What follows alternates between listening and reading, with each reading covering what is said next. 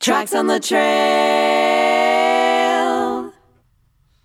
Hello, I'm Dr. Dana Gorzelani-Mostak from Georgia College, and I'm joined by Dr. Naomi Graber from the University of Georgia. We'd like to welcome you to the all-new Trax on the Trail podcast.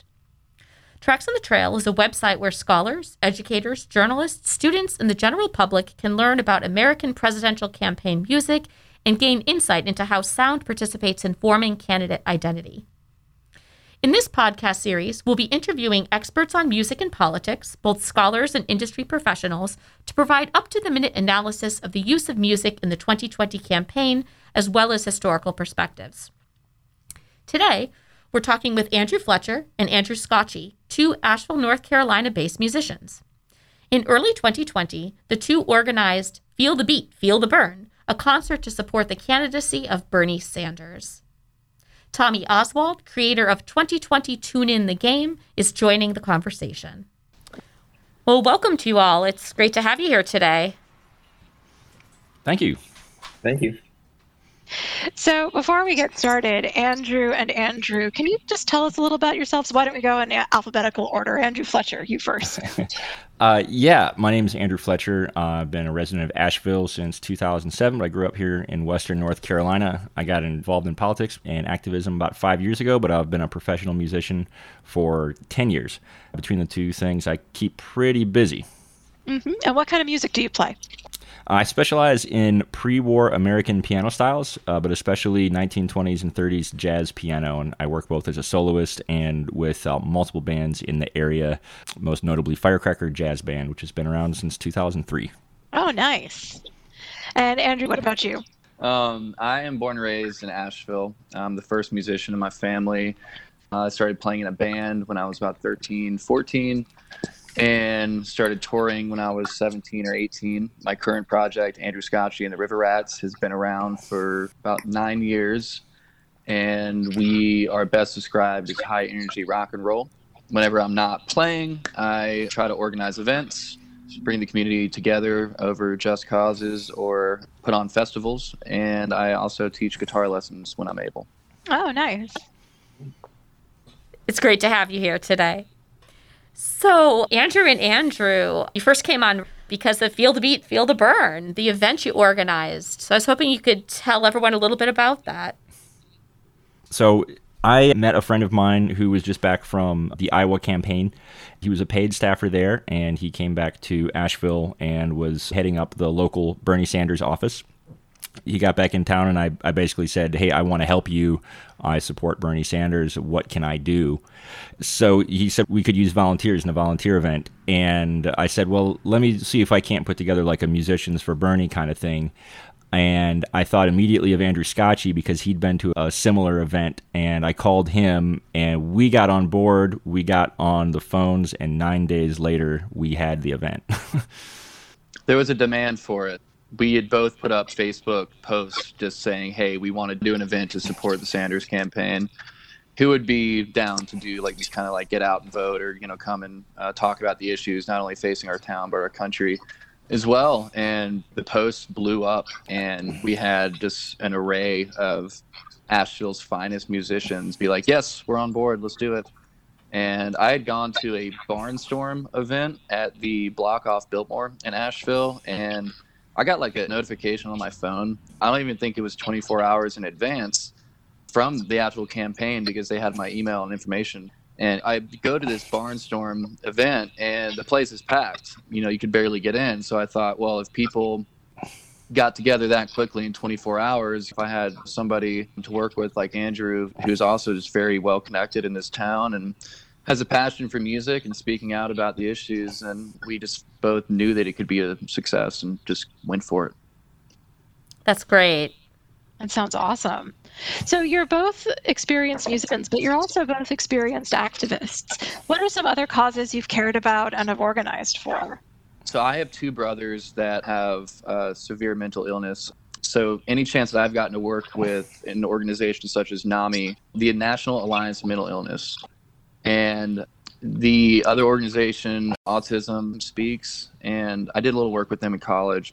I think if there's a field or like an organization or something like that I could pick, it'd be mental health. So I've done some things with mental health, and also we've done some events to try to get people into housing and try to keep people off the streets. Harmonies for Homes was an event that we did about this time in 2019. I mean, I've always supported any cause that I can that I feel spreads love, compassion, and unity. But it's really just been the past 2 years that I have done events, either like Feel the Beat, Feel the Burn, or a larger event to help homelessness awareness. And Andrew Fletcher, have you supported other causes or organized for other causes? Yeah, so I got started in activism around busking and street performer activism. So that was sort of a logical like dovetailing between where my work as a musician sort of took me right into fighting City Hall as being the spokesperson for the Asheville Buskers Collective. We were successful in that fight. So, if you say you can't fight City Hall, yeah, you can. And you can win, too. It's amazing. And from there, I kind of got the taste for it, and I went on to either take part in or lead other efforts within and without City Hall around some land use policy. And I joined boards and commissions. And I have just continued my work in the political realm. I also ran for city council in 2017, and I'm sure to run for city council again, perhaps in 2022. We'll see. This is not an announcement. Well, we'll keep our eye out for that. We will. So, Feel the Beat, Feel the Burn, was that the first rally you guys did for a candidate rather than a cause? No, I've definitely played shows for candidates before, but never I was always just like, yeah, I'll do it. And I'll show up and I'll play and I'll say something nice. But this was the first time where I was, sort of in a leadership role and building the whole thing. And that's where Scotchie and I just really, really teamed up well on, how do we put all this together? And I've really worked more with candidates than causes, if only because candidates tend to be pretty well organized sometimes, and they have a definite timeline. We've got to win this thing in November, kind of attitude. And so I've done several shows like that. Mm-hmm. Are there any other big differences that you see between supporting candidates as opposed to causes in general, other than the timeline? I would definitely say that when you're supporting a candidate, you have to have a channel of trust between you and the candidate more so than if you're supporting a cause. Because, when you're putting your names together with somebody, you're really putting your reputations together, and everybody wants to make that authentic and also reflect well on both parties. Mm-hmm. I feel like language is also really important too. I feel like that's a little bit more delicate when it comes to putting on an event where you're supporting a politician. Andrew and I were really careful. We made it an inclusive event. We wanted it to be a forum. We wanted it to be inclusive, and we wanted people to come and not feel, like it was all the way over here, like it was a common ground, shared issues. So, well, that's wonderful. Mm-hmm. It is. So I have a question for you. Do you see certain kinds of music and musicians associated with particular candidates or causes? I absolutely do. I think that good music that sticks around for decades upon decades, it promotes a way of life. It promotes values. And if you have a song that's promoting love, compassion, unity, or talking out about social injustices or wanting to help those in need or less fortunate, a politician is going to get on board with music like that. They're not going to jump on the band or an artist that's promoting chaos or, things like that. So like the message of the music and the campaign platform, it has to be right in line. And I mean, every politician on a local level or a national level that I've seen, the bands that they pick, their aesthetic is similar to theirs. And I feel like that's important. So true. So I think that there's sort of a structural element of music that promotes inclusivity, because when you make music and you're connecting with someone, it's on an emotional level. And I think it's hard to shove hate through that channel. Yep. It doesn't really work. It tends to close the channel. And so I think that in general, music and art sort of wants to connect people just by the nature of the art. I think that is one of the powerful ways that music can be used, is because it does create this connection between people, and that's what a good artist is trying to do with their music or with their art. And, obviously that's a big component of a political campaign, is politicians saying, hey, I understand you, support me. And I think that's one of the ways that music can be a really powerful tool politically, but it's sort of structurally built to connect people.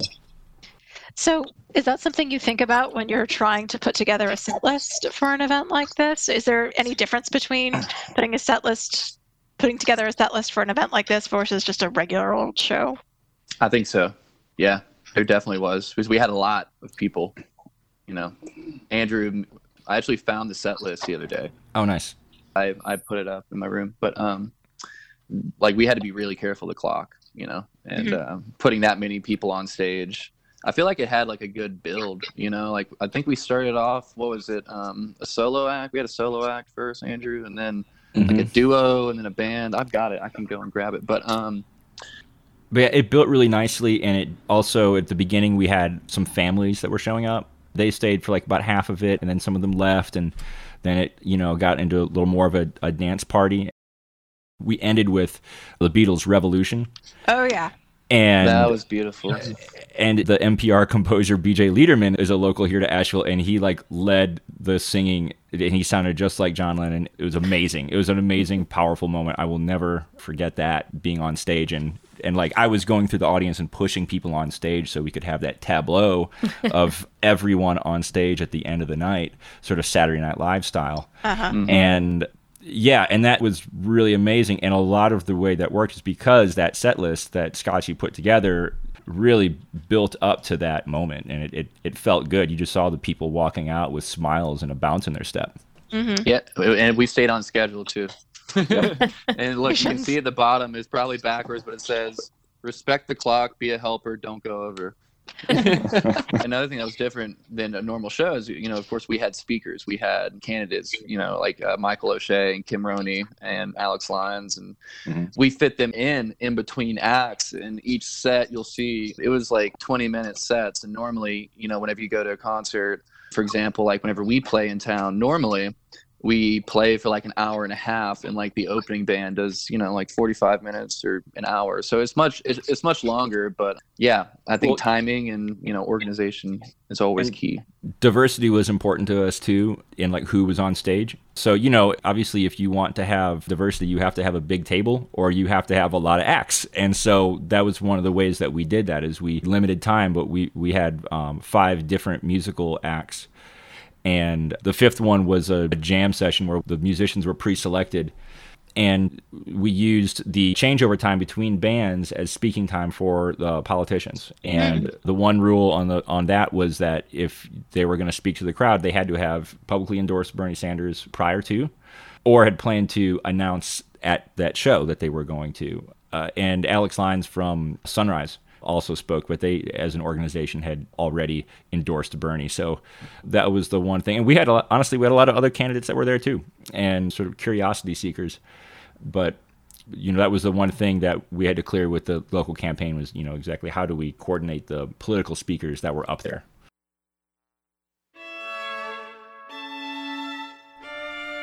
You're listening to the Trax on the Trail podcast. In this episode, hosts Dana Gorzelany-Mostak and Naomi Graber are joined by Tommy Oswalt in an interview with Asheville, North Carolina musicians Andrew Scotchie and Andrew Fletcher about the connections between music and activism, and how musicians are often a force in the politics of change. There's more to talk about, so stay tuned to the Trax on the Trail podcast.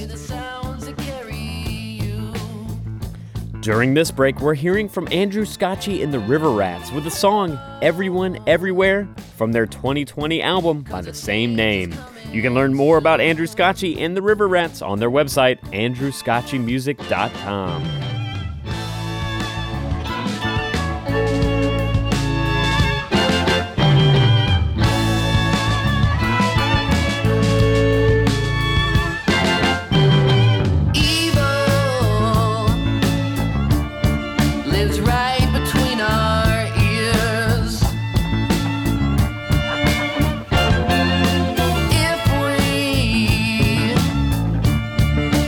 Feed into our fear.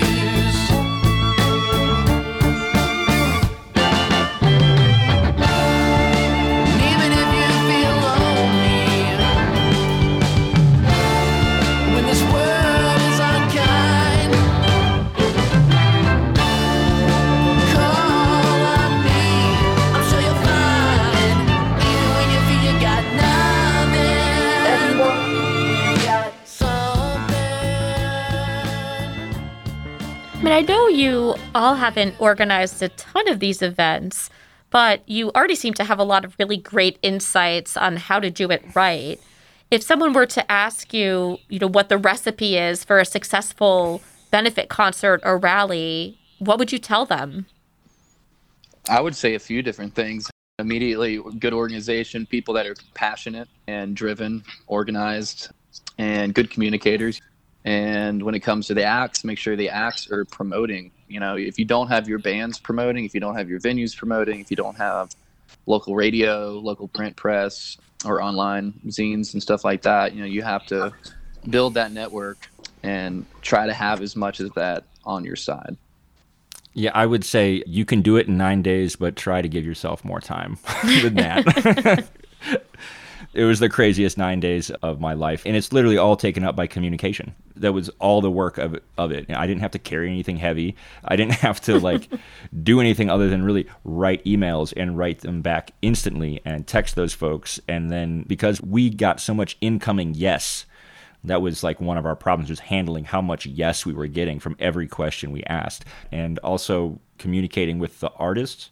They weren't doing it for money. So the least that you can do is completely respect their time and know if they want to give you your time, but they don't want to give you too much. So respect their time if they're going to be donating it to a cause that you both believe in. That's a big piece of advice that I can give to somebody who wants to put an event on that isn't a performing artist like Scotchie and I are. Respect those people's time. They'll come back to you again if you do that. Always say thank you too. The people you work with, whether it be the venue or the artist, like Andrew's talking about, say thank you. And feed them. Yes, feed them. Give them beers if they drink. This is all very sage advice. Be nice, damn it. You touched on this a little bit earlier, but I'm curious. Why do you think music concerts often make such effective political rallies? I think it's less intimidating for some people. I don't know if I've ever been to a rally or an event to support a cause where there wasn't music, because what's that quote? I wrote it down somewhere. Where words fail, music speaks. Hans Christian Andersen said that. And I also think there's a primal aspect of music too. I noticed that at a really early age, that being in an arena with people, you're looking all around, people are there for the same reason. Music has the power to bring people together from all walks of life. And maybe it's a tool when it comes to politics of kind of breaking the ice a little bit and being hey, well, we all love music, don't we? We all love the way that this note and that drum beat and that horn line hits us right here in our soul. So we have that in common. Can't we talk about other things too? Yeah, I think it can be a powerful motivator, and it's a great appetizer for a meatier conversation from a politician. If there's music to start off a political event, it's excellent for just setting a tone of an event or of a conversation. I listened to another one of the episodes of the podcast, and it's really, really, really interesting talking about constitutional law and music. Really, really interesting connections that y'all have made, and it made me think a lot about how you have to be really cognizant, if you're using music as a tool, that you're connecting someone's ears and their mind, hopefully their heart too. And if you get those things going, then maybe you can get their feet tapping and then their feet going to the polls or going door to door. Or it's about connecting all the various parts of a person. And music is such a good job of that on its own. I think when you combine it with a political message, then it becomes really powerful. Yeah, no, music is definitely an extraordinarily powerful tool for, getting people out there. But I mean, as you spoke about in your interview with Dana earlier, musicians also do face backlash for getting political. And I'm wondering if you could talk about any experiences you've had with that, or how you've handled it, how you've prepared for that. I actually experienced something, and it was the first really glaring backlash. About 2 weeks ago, we got a message on our band Facebook page from somebody in South Carolina, and it basically said, "You have lost a fan because of your Black Lives Matter support, and that terrorist organization does not, resonate with this patriot," which was almost kind of amusing at first. And, of course, I tried to find a very diplomatic response, which was basically, "Hey, we are for amplifying voices and pushing change and equality. We're not for property damage. We're not for violence or anything like that. Sorry if that's what you think that is. And then I left it at that. But that was the first time that somebody had said, I will not be following you anymore. Definitely, that was the first time it was pretty raw and real. And then we had somebody on our Instagram page be like, I can't believe you're supporting Bernie Sanders. And it was like, well, sorry. And yeah, you have to be diplomatic. You have to be like, well, even if you don't agree with them, and you see them going on this giant rant, and it's kind of incoherent and everything, you kind of have to be like, okay, well, that's you, and you got your ideals, you got your opinions and everything. And I wish I could keep everyone happy, but you can't. You never will. If anything, if you piss some people off sometimes, you might be doing something right. I know that sounds kind of juvenile, but yeah. But yet it's true.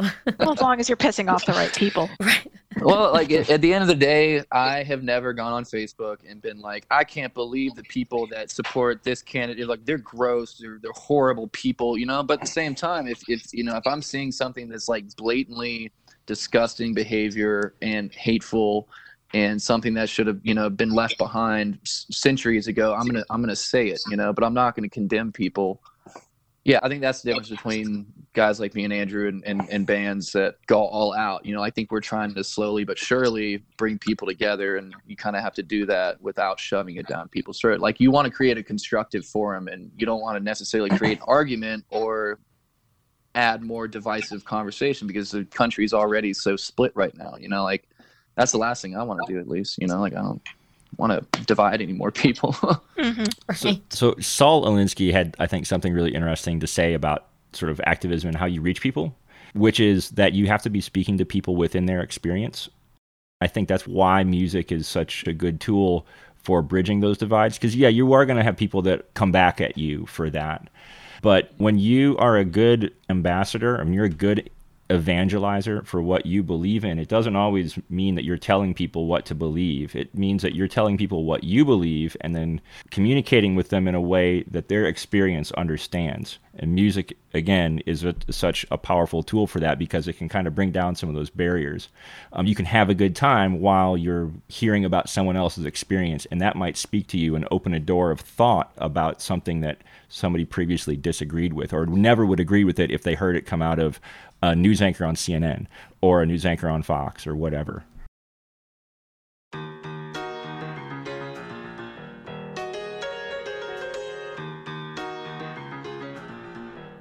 You're listening to the Tracks on the Trail podcast. In this episode, hosts Dana Gorzelany-Mostak and Naomi Graber are joined by Tommy Oswalt in an interview with Asheville, North Carolina musicians Andrew Scotchie and Andrew Fletcher about the connections between music and activism, and how musicians are often a force in the politics of change. There's more to talk about, so stay tuned to the Tracks on the Trail podcast. During this break, we're hearing music from Andrew Fletcher with the band Hank West and the Smokin' Hots. From their 2015 album, A Message for the Yogi, this is the song Rocky's Spicy Chicken, which is penned about the Asheville eatery, Rocky's Hot Chicken Shack.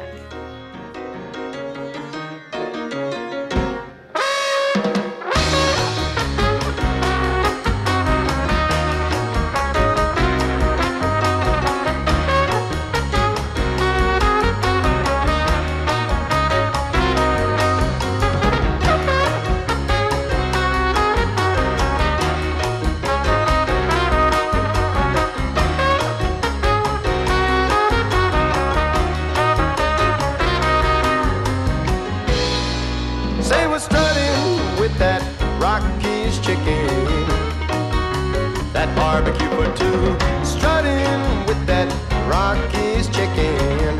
Hot enough for me and you. I went up to the lady and asked her really nice, is this too hot to handle, this magnitude of spice? She said, no son, I eat it all the time with a little piece of bread, and I don't stop, don't stop, don't stop, don't stop, don't stop, don't stop, don't stop, don't stop, drop. The trick is you got to start from the bottom and work your way to the top. So to kind of wrap things up, During your interview with Trax on the Trail in May, you spoke about how you envision music-oriented political organizing changing as a result of the COVID-19 pandemic. In the months since then, how have you seen it adapt to the current state of the world, and how can we, the public, get more involved? That's really hard. So personally, I went from playing 200 shows a year to playing 2 in the past 6 months. So my opportunities to access the public and access people and have that channel have been greatly diminished. I mean, I know right now that the number of shows I would have committed to play, to be supporting candidates and things like that, I mean, I have none. None of those candidates want to do anything that would endanger the people who would attend one of those events. Local candidates I support are not going door to door. They're not doing events. They're not doing that kind of thing. But, you know, we do have a tradition of music here in Asheville. And for instance, Angel Olsen, if you guys have heard of her, she's from Asheville, and she supported one of the candidates I support, Kim Roney, here, who's an independent, and she was the only local candidate to support Bernie Sanders in the primary. Now, that's like literally all over Instagram and social media, and it is a more distant way to connect to people, and I personally don't like it. It's not that connection that you have with people on stage. I think with some musicians, I've seen it work very well. A friend of mine who's about the best blues man I've ever seen, his name is A Breed, and he's got some of the best live streams out there. You know why? Because it's 8 a.m. He wakes up, drinks a beer, no shirt, plays the guitar, and sings his ass off. I watched one of those the other day. They're intense. And I mean, it's just raw. It's real. But, you know, I've seen some other things, and like, it's cool and it's neat, but it doesn't connect in a way. And, you know, I think especially when you're talking about getting music to connect politicians to voters, it's exceptionally difficult. And I really hope we don't have to think about it in next election. Like, no one's really kind of reinvented the wheel about how it works online and how it works not in person. And I know I'm not smart enough to figure that out. And I'm really hoping that we don't have to think about this in 2 years or 4 years. Just to kind of go off what Andrew's saying, I kind of feel the same way, where the most of my work was traveling. You know, like in 2019, we did 2 different tours across the country, and that's how we reached people with our music and message. And with that not being there, you know, the first thing that a lot of people did was live streams. You go to a venue or you do it from your living room, and like, that's your new platform. That's your new soapbox. I noticed over the summer, it kind of hit a peak. And then like in August, people started to go back out a little bit. Now we're seeing places that are just in like full swing again, like nothing is going on. But that human connection, like Andrew said, no one's reinvented the wheel or found something to find that connection again over virtual means. And, you know, I remember going door to door in, I guess it was February, right around the time we did that event, and campaigning for Bernie. And I remember talking to people on their front porch, you know, like this far apart from them. Mm-hmm. And there were like a few people that were like, changed my mind. You know, I was going to, you know, vote for this person, but why should I vote for your guy? You know, and I'm seeing it escalate to arguments online quicker than it would face to face. You know, in lack of a better word, there's a lot more trolls. You know, a lot more people that just want to jump in whenever it's getting heated and get in whenever they feel like, no, you're wrong. You know, and there's this, so that common, you know, constructive conversation, yeah, that human interaction. You know, I think that is a big missing component of this election.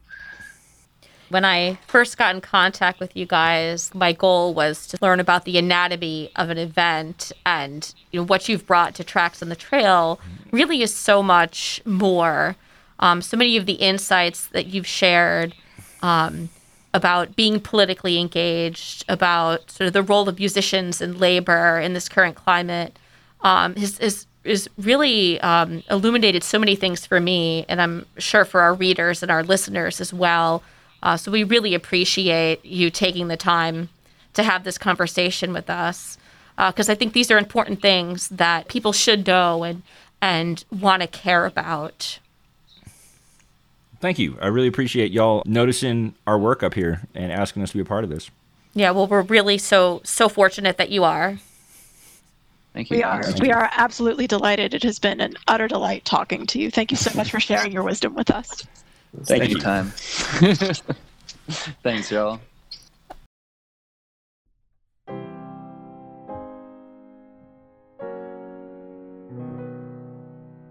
The Tracks on the Trail podcast is a collaboration between the Georgia College Department of Music and WRGC 88.3 FM. Tracks on the Trail was created by Dana Gorzolany-Mostak and is co-edited by Naomi Graber and James DeVille. Haley Strasburger and Sarah Griffin provide research assistance. Today's program was edited by Daniel McDonald. The official Trax jingle was created by Rebecca Pronsky. You can visit us anytime at www.traxonthetrail.com. That's TRAX on the trail.com. Don't forget to like us on Facebook, follow us on Twitter or Pinterest, and listen out for more on soundcloud.com/WRGC. In the background, we're hearing more music from guest Andrew Fletcher. This is the song Catenary Falls from his 2015 solo album, After You've Gone.